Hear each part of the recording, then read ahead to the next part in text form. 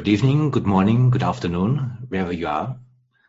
I welcome you to Radio Evolve, our global webcast for consciousness and culture. And I'm happy to have with me Abhishek Thakore. Abhishek, welcome to the show. Thank you. Namaste. Happy to be here. Abhishek, you are with us from India. Mm-hmm. Where exactly are you in India right now? I'm in Mumbai right now, Mumbai in India. In Mumbai. And we are very happy to have you here. You are the founder of the Blue Ribbon Movement, a movement about developing of leadership for young people. And you are also the founder of the South Asia Youth Conference. Mm-hmm. And we invited you to Radio Evolve because you seem to have a powerful vision that is not only a vision, but something that you are also working on since years, of bringing together and empowering young leaders of the global region of South Asia. Just to be South Asia, that's of course India, that's Pakistan, that's Afghanistan, that's Nepal, all those countries. Mm-hmm. What you envisioning is a coming together of people who really also have a sense that the new leadership that we are creating in different parts of the world, also different ways of togetherness, of togetherness. Yeah. And what you are practicing, particular with the South Asia Youth Conference, seems to be, at least as I see it, an example how also with an understanding of what this different consciousness can be about, and what we also have with the new media, talking about the internet and web conferencing, that there is a different way where we can create a leadership for future, if I may call it so. Yeah. And first, I would like to ask you, can you tell us a little bit, what is the Blue Ribbon Movement and what is the South Asia Youth Conference doing there? So, for the Blue Ribbon Movement, we use the word ecosystem. So we say Blue Ribbon is a part of a forest. It's like a forest where there are various different initiatives. Some are large projects which are supported by donors. Some are tiny kind of, tender plants which are being supported by volunteer energy. And it has space for everything that engages with it. So compared to a traditional organization that has a certain outcome and output of a certain type, we think of a forest as something that a forest as an ecosystem where everybody gets something. Like there's a place for everybody. Nobody is a pest, and projects don't need to be similar. Some can be small, some can be big, some can be local, some can be international. So Blue Ribbon is much more of an ecosystem. It's a collective experiment. And I see it as an experiment with consciousness. I see it as an experiment with energy. I see it as an experiment with pushing our traditional ideas of how we should organize, how we should fund our work, how should we allocate work, and so on. So I think at the broadest sweep, that is what Blue Ribbon is. And if I understand right, it's an ecosystem of young leaders in India. It's not only young leaders. So while it's youth-led, there is also a community of people who are not young, who are friends of Blue Ribbon. As our donor community, for example, the people who support Blue Ribbon's work are not young by any stretch. So I would say it's a community of young at heart. So it's led by youth who are like chronologically under 30. There's a whole community around that. So I would say it's much more a collective that's led by youth. Youth-led initiative, but there's the whole communities all around. What's the purpose of this movement? I mean, we've grappled with that. What is the purpose? There are so many different kind of purposes that pop up for each of us. But the way I try to explain is like just as a flower flowers, right? Like the purpose of a flower is to flower. I try and say like our purpose is to be ourselves, like to be Blue Ribbon, and in our being is a lot of individual growth. There's a lot of interpersonal connection and locating this individual growth in the society. So again, the idea of not making this an island spirituality where, I feel awakened and enlightened, but like, don't put me into the society where real issues are because, I'd rather be in the Himalayas and meditate. So it's not that. It's really locating our spiritual work in the heat of the society, in right where the issues are, right where the problems are. And to that extent, most of us, especially the core of Blue Ribbon, is really on a spiritual journey of self-discovery. And Blue Ribbon, in a way, then is our practice to impact the world and to discover ourselves. I think, again, in very energetic terms, it would be that way. In specific terms, we say our purpose is to build leadership through community work. So in very simple terms, if you ask me if it would be a different place, a different audience, I would say our purpose is to build leadership through community work. Right. But I think with this audience, I can share this this deeper spirit of what we are trying to do. Is your work with the Blue Ribbon Movement somehow connected with the South Asia Youth Conference that you also? Yes. So South Asian Youth Conference is a part of the Blue Ribbon ecosystem. So it is one of the many things we do, and it is born of Blue Ribbon. So what is that? What is this youth conference about? So South Asian Youth Conference is a space to reconnect to the oneness of South Asia. It was born out of our experiences in other international youth conferences where, in these international conferences, you have these regional breakouts. And if we would look at different regions, we'd look at Latin American breakouts and they would be a lot of fun and music, and European breakout, people would have already met each other because of Erasmus and, the European Union's programs. And our region was not very, how do I say, there was a lot of tension in our region. When we did our regional breakout, we said, oh my God, there aren't enough forums for us. And this is what happens when we meet in the day, we all issues get really tensed up. And at night though, in the cultural night, we are all dancing and celebrating and, on the same songs, and people in the conference cannot even tell which country who is from, like if someone from Nepal or Sri Lanka or Pakistan or India. And I think this contrast, this stark contrast of how during the day we're fighting with each other on issues, and at night we're one with each other, and seen as one people. I think that kind of inspired some of us to say we need our own space. We need a forum, a community of people who really care to connect to the oneness of our culture, our shared ancient oneness. And that's what South Asian Youth Conference started as. So the three kind of objectives there are more building connections, building capacity, and building context amongst future leaders of South Asia. So people who will eventually be in more and more powerful socio-political spaces, who are kind of young emerging leaders right now. So that's SAYC, South Asian Youth Conference. Well, maybe not so aware of it, just to mention it. South Asia is also a zone of huge conflicts. Yes. Maybe people are aware that there is a decade-old conflict between India and Pakistan, and this conflict is also a conflict of two nuclear powers. And there is also a lot of violence, and as any other huge human conflicts, there's a lot of drama on all sides. Yes. And Bangladesh, Nepal, India, all these nations, they share a lot of pain with each other, and there are a lot of people. And just the idea to somehow unite in this diversity is quite a powerful idea. And how did you find each other? How did this happen?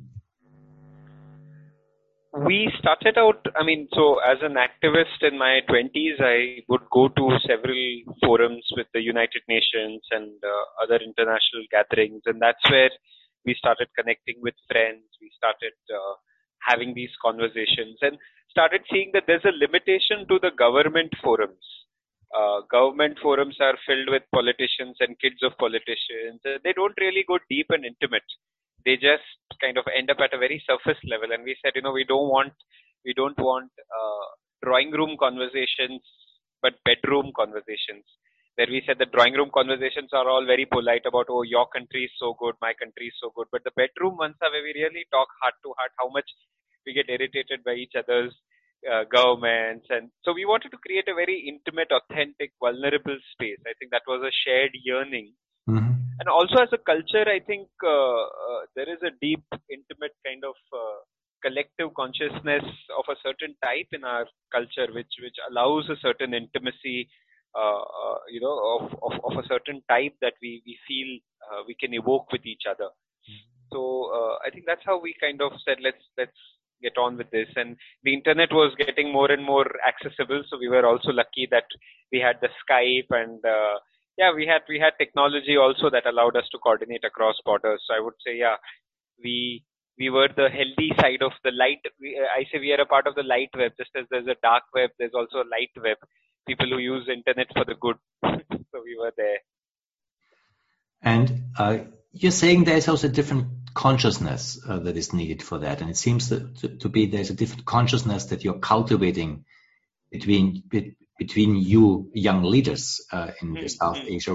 What is this different consciousness about? With the idea, one of the ways I think about it is that all of us globally are like a nameless tribe, a tribe of people, kindred spirits who find each other through, these gatherings, these radio shows. Like we're one big family scattered all around the world, and I feel we vibrate at a certain energy that draws each other.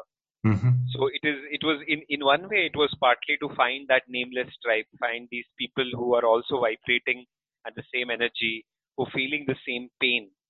Mm-hmm. And then collectively, how do we open up and build a field of love, build a field of trust, go beyond our fears and distrust of each other to really say that, eye to eye, we are human beings, we have so much shared.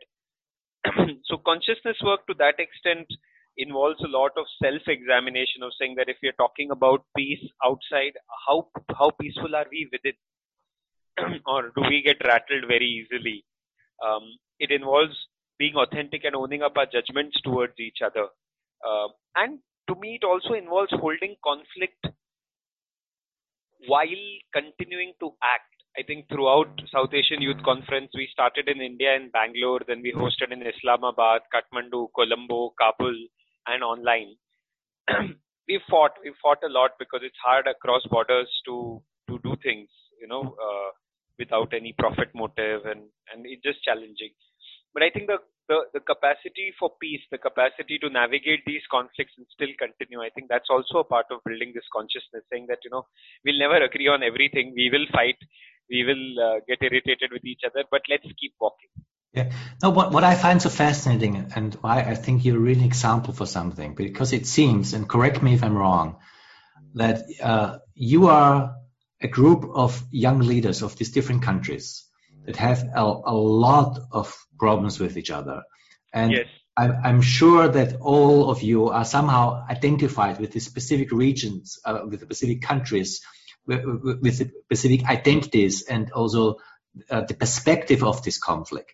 So yes. So you are leaders in the particular countries that you live, maybe Pakistan, Bangladesh, India, Afghanistan, and so on. But you also are inspired by something different that is more universal, that has to do with human spirit, if I may say so. Yes, yes. It seems, what I hear from you, that just bringing you people together, men and women, with a shared space allows a different experience, because all of a sudden you are not just from one country or that country, from this side of the conflict or that side of the conflict. There's something where, because you, by traveling or through the internet, connect. Yeah. A space of relationship that allows not to forget about the conflicts, but to, in the conflict, be aware of deeper layers of our humanness that also connect us. And with holding these different perspectives and these different layers of complexity of who we are, to find new ways how we can maneuver all the conflicts that we are in. Yes. It seems that your experiment is both very much related to the social reality of your countries, the political realities of countries, but it's also related to being sensitive to the depth of our human consciousness and togetherness, and to try to bring this together, because in this togetherness, maybe there are new creative solutions how we can deal with what we have to deal with. So it's an experiment, if I may say so, in social consciousness that you are trying to create there. Yeah. And I want to just add one one important dimension. When we do these conferences, and the word conference is so misleading, because the way people show up is wearing, those blazers and heels, and they're dressed up for any other conference. And then they see that this conference is not one of those where you have to dress up, where you have to show up as someone, but as yourself. Mm-hmm. And slowly the heels come off and the dressing becomes casual over the days. And soon people realize that, hey, this is just friends. It's like we don't have to show, we don't have to talk, but we have to create a space for listening. And we don't have to project. Our own authenticity is valuable here. And I think compared to a lot of youth conferences where young people are encouraged to show off, they're encouraged to talk about their achievements and how great and special they are, I think SAYC is a space which is a very humane space. It's like people share family stories and childhood pictures, and it's very real in a very different way. And I think that is required to build this social consciousness that we spoke about, that it can't be done when we are all pretending or projecting or even subtly trying to one up. I think it needs a space of just letting all guards down and then seeing each other. Yeah. So this seeing each other that you're mentioning here, seems to me, in my understanding, one key of what you're doing. Because the way I experience you, you seem to be bridge holders. Bridge holders who are deeply rooted in the local cultures that you live in, that you work in, where you are leaders. Mm-hmm. But in seeing each other, you have to something that's a deeper layer of our human experience. Realizing, as we do it right now, for example, in our conversation, although we live in different continents, just by being in dialogue, by being in conversation, there's something opening up between us. Mm-hmm. Where it is relationship. Yeah. Where I experience you in your humanness, you experience my humanness, and we experience this relational field between us. And as soon as there's this relational field, there's a third power coming in, a third force. Yes. Can be held by something that is empowered by seeing each other. And this could be something that in itself is not the solution to the problems, but it can be a key to talk and find solutions.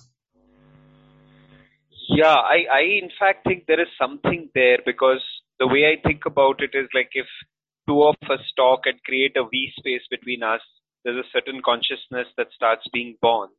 And as more and more people are able to do that, it's like you're creating a landing pad for more complex ideas, consciousness to actually start arising.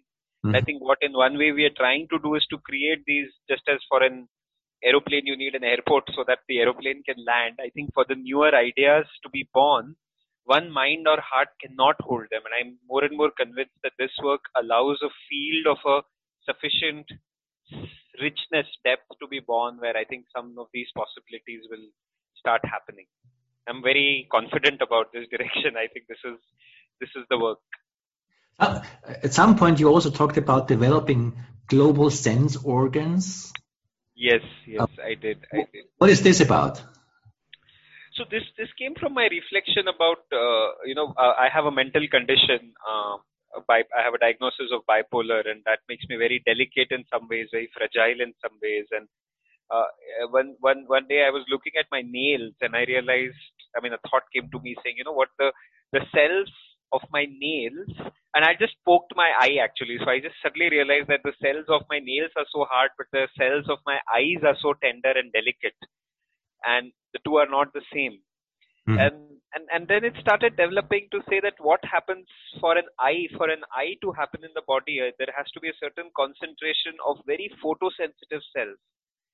And I think at this stage in humanity, what does that look like? What is it to be a new eye of our planet? And I feel people with a certain consciousness starting to converge together, and you need a certain concentration. I feel like if your eye would have half the number of cells, I don't think we'd be able to hold an image. But a certain concentration of these cells can hold an image that is way larger than the eye itself. And I think that to me is a metaphor that comes as we're kind of walking this journey on the planet. We're building newer sense organs for the planet itself, right? Right now I see that we have a skin, like I feel like we have a thin layer of consciousness that wraps the planet. It's very thin and it's very stretched. And it's stretched between all of us, right? Like it's stretched between you and me and a lot of this work. Like there's a very thin wrapper. But I feel as we concentrate and come together, then we start from skin, we start maybe becoming an eye or an ear who can listen to a deeper voice of the planet, or see a vision that is not visible to anyone right now. Right? So I think that seems like an exciting possibility that this is happening right now, and we're probably the cells of that organ starting to form. That's a powerful vision. Basically, what you're saying is that we seem to be in a state of transition as a human culture, where we are developing new sense organs of our global existence. Yes. Because until now, we mostly, not only, but mostly, we're inhabiting our local, regional surroundings. That's basically where our sense organs developed. My town, my city, my countryside, my nation. That's basically where we're able to perceive. Understand you, as we are connected more and more, also with the internet, we are developing new sense organs of our human existence, where we start to see us differently. Where, as you described, we're sensitive to it, see us not just from a regional perspective, but from a global perspective, and see, wow, there's something where our human experience, our society looks different when I look from this global point of view. And as we are talking to each other through these networks of global networks, we are starting to see more and more how our humanness looks like from that perspective. And that's there's something different emerging how we understand each other and we can live together. And it seems that what you are practicing, particularly also with your South Asian Youth Conference, because you're practicing this coming together, is developing the sense organs. Because for the cells to really learn to see, you have to practice seeing. And by bringing eyes together and talk and have what you call bedroom talks. Something comes into sight. This is new, and that emerging capacity. And I just want to say how one thing builds on the other, right? Like I think you and Elizabeth did the 24-hour vigil, and I mean, for me, your work has opened up what is possible with the online format. And it has definitely been one of the ingredients in us saying, hey, let's do a 33-hour non-stop online space in South Asia in these troubled times. And I'm confident it's the only space that went on for 33 hours non-stop, with people from 6 countries keeping their cameras on and, dancing together, sharing their food, showing their childhood pictures and families. And I mean, there is something about that there is at least one tiny part of South Asia which, in spite of all these conflicts, tensions and all, still is holding the vibrational frequency of unity. Now, hold on. Tell me a little more. What are you doing there? Can you explain that more? That sounds very intriguing. We did this South Asian Youth Conference for 33 hours non-stop. So the commitment from participants was that they would start on Saturday morning and turn on their cameras. And because it's a youth conference, they would stay up all night. So they were up all night, watching films and dancing on songs and sharing stories. And we closed the next day at about 6 in the evening. So in a way, it was about 33 hours non-stop kind of thing. People kept coming in and out, sleeping, staying up. But yeah, net, we said, let's do this non-stop. Made a commitment for these people in these different countries to basically keep the cameras and the microphone and the internet connections on for 36 hours. 33 hours, yeah. 33 hours. People coming in and coming out. But there's, you created this shared space where you, of course, in that time you also need to sleep and you need to eat. No, but there was somebody always up. So there were people who stayed up till 4 and 5, and then there were others who woke up and got in. And so there's something on all the time. They managed to do it that way. Well, what an amazing idea to do. Sorry? What an amazing idea. Yeah. And it was partly inspired by the 24-hour thing that you guys do, like the 24-hour vigil. So, yeah, I think.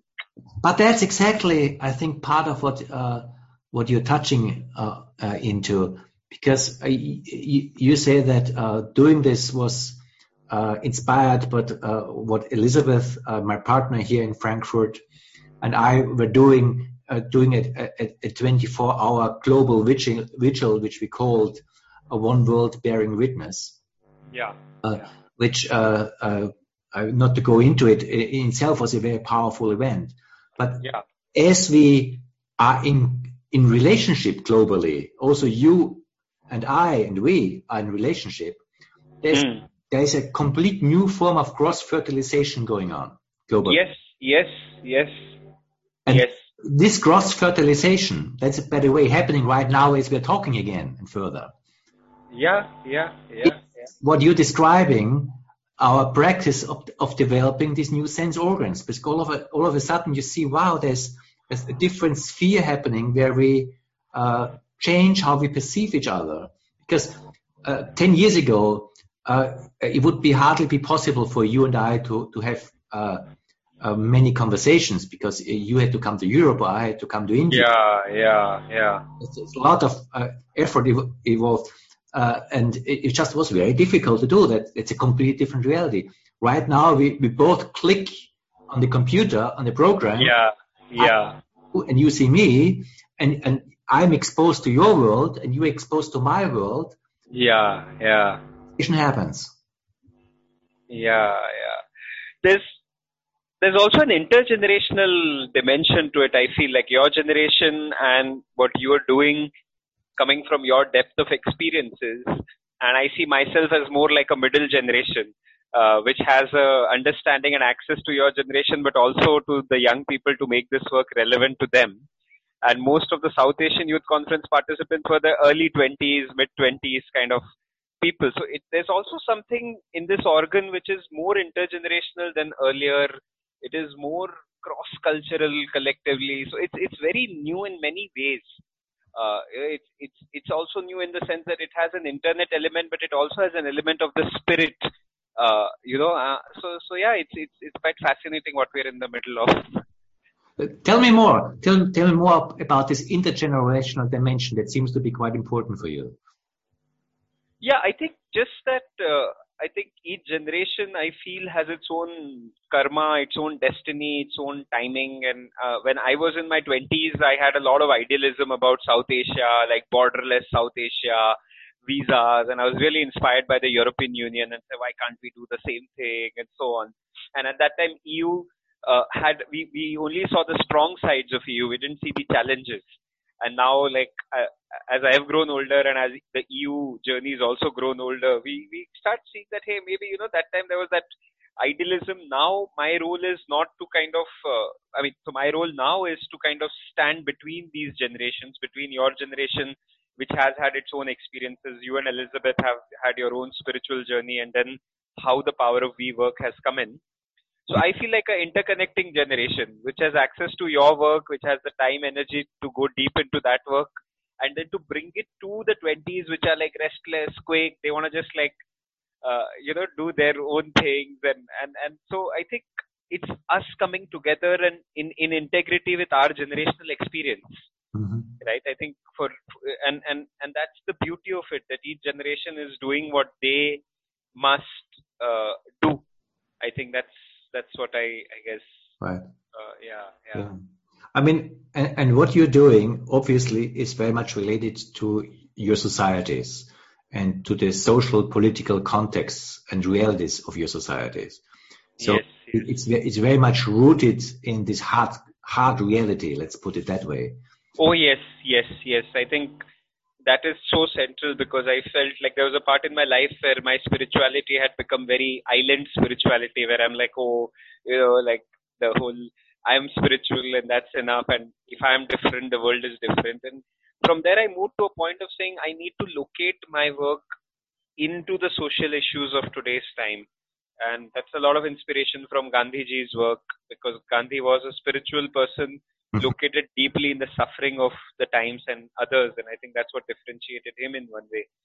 So I think for a lot of us, that is the idea, that it's our spirituality has to be a lived one which responds to the crisis of our times. But at the same time, as you're saying, it's this bringing together young leaders from these different countries in South Asia, to just mention it again, with all the really hard problems that you're confronted with the harsh social realities, with all the conflicts, including climate change, including poverty, including nationalism, ethnocentric thinking, all that. It seems for you, and you mentioned Gandhi, that spirit seems to be an important ingredient to hold this investigation and together. How do you see this togetherness of engaging as an activist, as a leader in social realities, and what you call the spiritual dimension in spirit? How does this create How does this create a unity? How does this come together? Yeah. For me, it's like they're one. It's like, how do I say? It's not even coming together. But I think, like, let's look at the South Asian Youth Conference itself, right? It has gone year to year to year, just out of the out of the yearning for a peaceful South Asia. And if somebody organizes it, it's not like they get to organize it again. It's like a labor of love that they do, and they pass on to the next country. And by the time it will come back to their country, they'll no longer be youth. So they kind of even know that this is not, this is such one brick in the wall. And yet the way it has sustained without a formal secretariat, without a formal sort of permanent donor, it's to me, it's a living testament of the fact that the spirit can accomplish things that we used to think only organizations or only like structured ways of things can accomplish. I think, to me, South Asian Youth Conference taps into a much deeper yearning in the soul of our subcontinent to be together, and that powers it. So for me, that is kind of the nature of the experiment, that it's really soul force and being powered by soul force. If we wouldn't be powered by the spirit, then we would have fought with each other, or this would have fizzled out. But I think it's the spirit that sustains it for 9 years, and I hopefully for many, many more years. In another conversation that we had recently, you also said that organizations in themselves have something violent. Yeah. That you consciously did not create a South Asian youth organization. Yeah. And that seems to be very related to what you're talking about, spirit, because if I understand you right, you say there's something very dangerous in creating organizations, and I think still we will have to create organizations. That's unavoidable either. But there is something where the focus that you have in your work is a different one. It's not what we usually do if we kind of want together solve whatever kind of problem, can be just creating a political organization, creating structures and then align to the structures.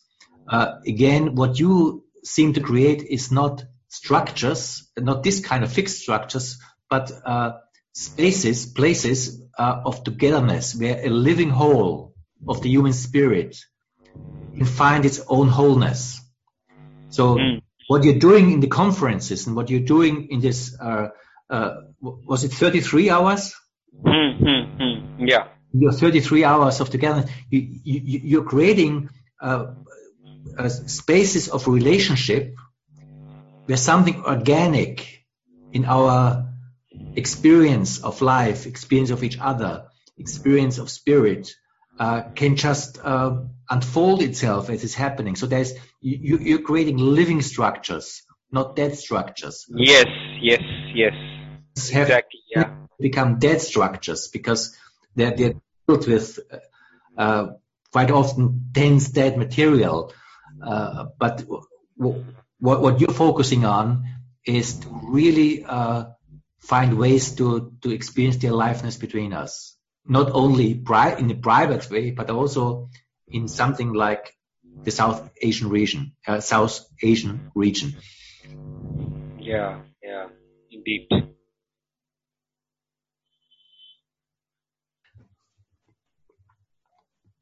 What do you think?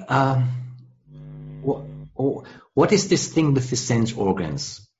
Where are we going? Are we kind of finding of new ways of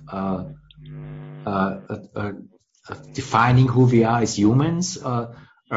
You seem to have a certain vision of this that seems to be quite unusual. Can you explain a little bit? Where do you want to go with this work? What is your vision? What kind of sense organs do you want to develop? What are you witnessing as maybe developing? Is there something that you are very aware of in this? Yeah, definitely. I think one thing I'm very aware of is the kind of knowledge that starts getting birthed in these spaces.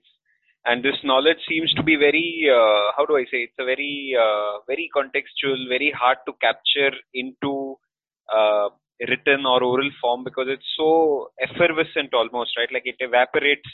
It's such a felt, it's much more like it lends itself to oral tradition almost, right? And when it gets birthed, it's also very actionable.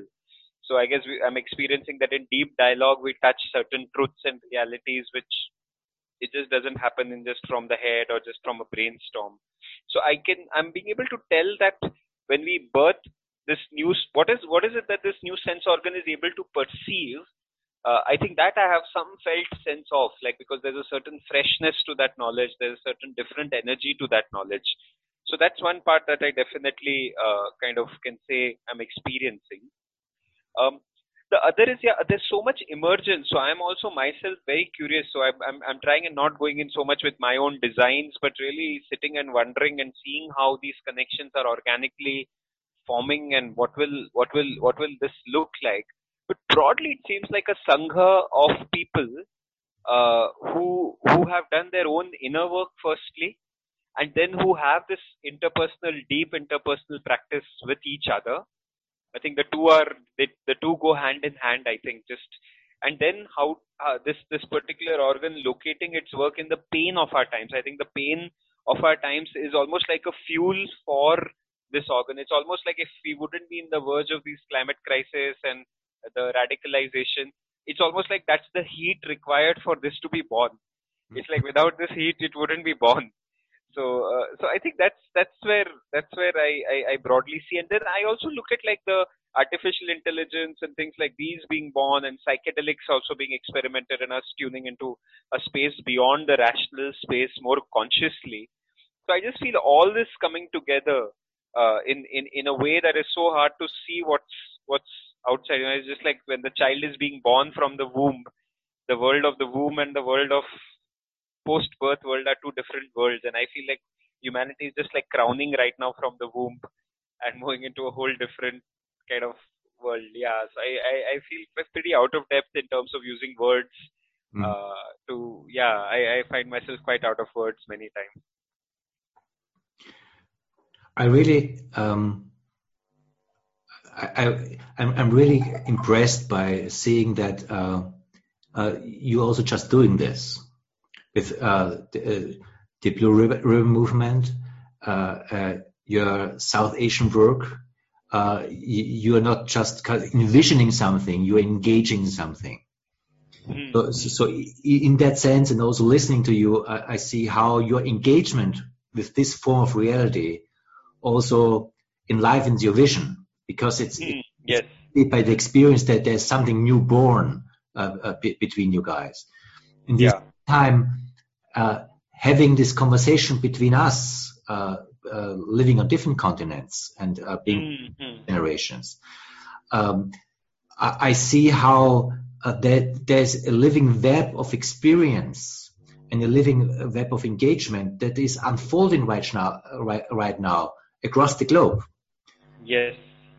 That this ongoing conversation that we're having, like this webcast, like your conference, like our vigil, this 24 hours, one world bearing witness, and all these other things, we are creating a web where this different, more subtle reality of how we can come together on a global scale becomes tangible. It becomes not something that's vision. Wow, it could be, but we experience. There's something alive between us, and we also kind of grappling with it to try to understand it and make sense out of it. But something is born out of this practice, and what I find so inspiring is that initiatives like yours become examples. That's also why I wanted to invite you. I think this example needs to be known, because thank you. By other initiatives to also do their own thing by saying, wow, they have done this, we can do something similar here. And this new also consciousness that we are talking about can be born. I had something specific there to share, particularly with Europe and European friends. And this is what I have seen in terms of the amount of support for young people to move around in Europe is so much there. And there are so many programs of the European Union that are there.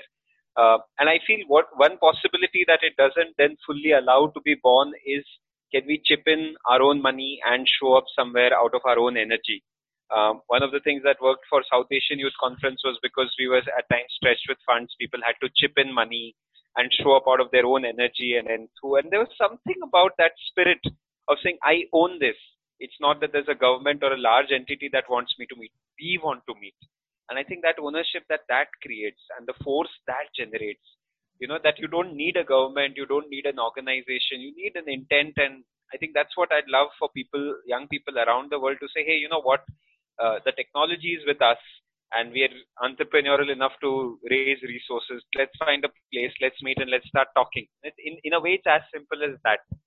Right? Rather than writing a long grant proposal and then waiting for approvals or, belonging, we don't need to do all that. I think this connected to the spirit is straight and direct. I think that's the possibility I want to open up for everyone listening in.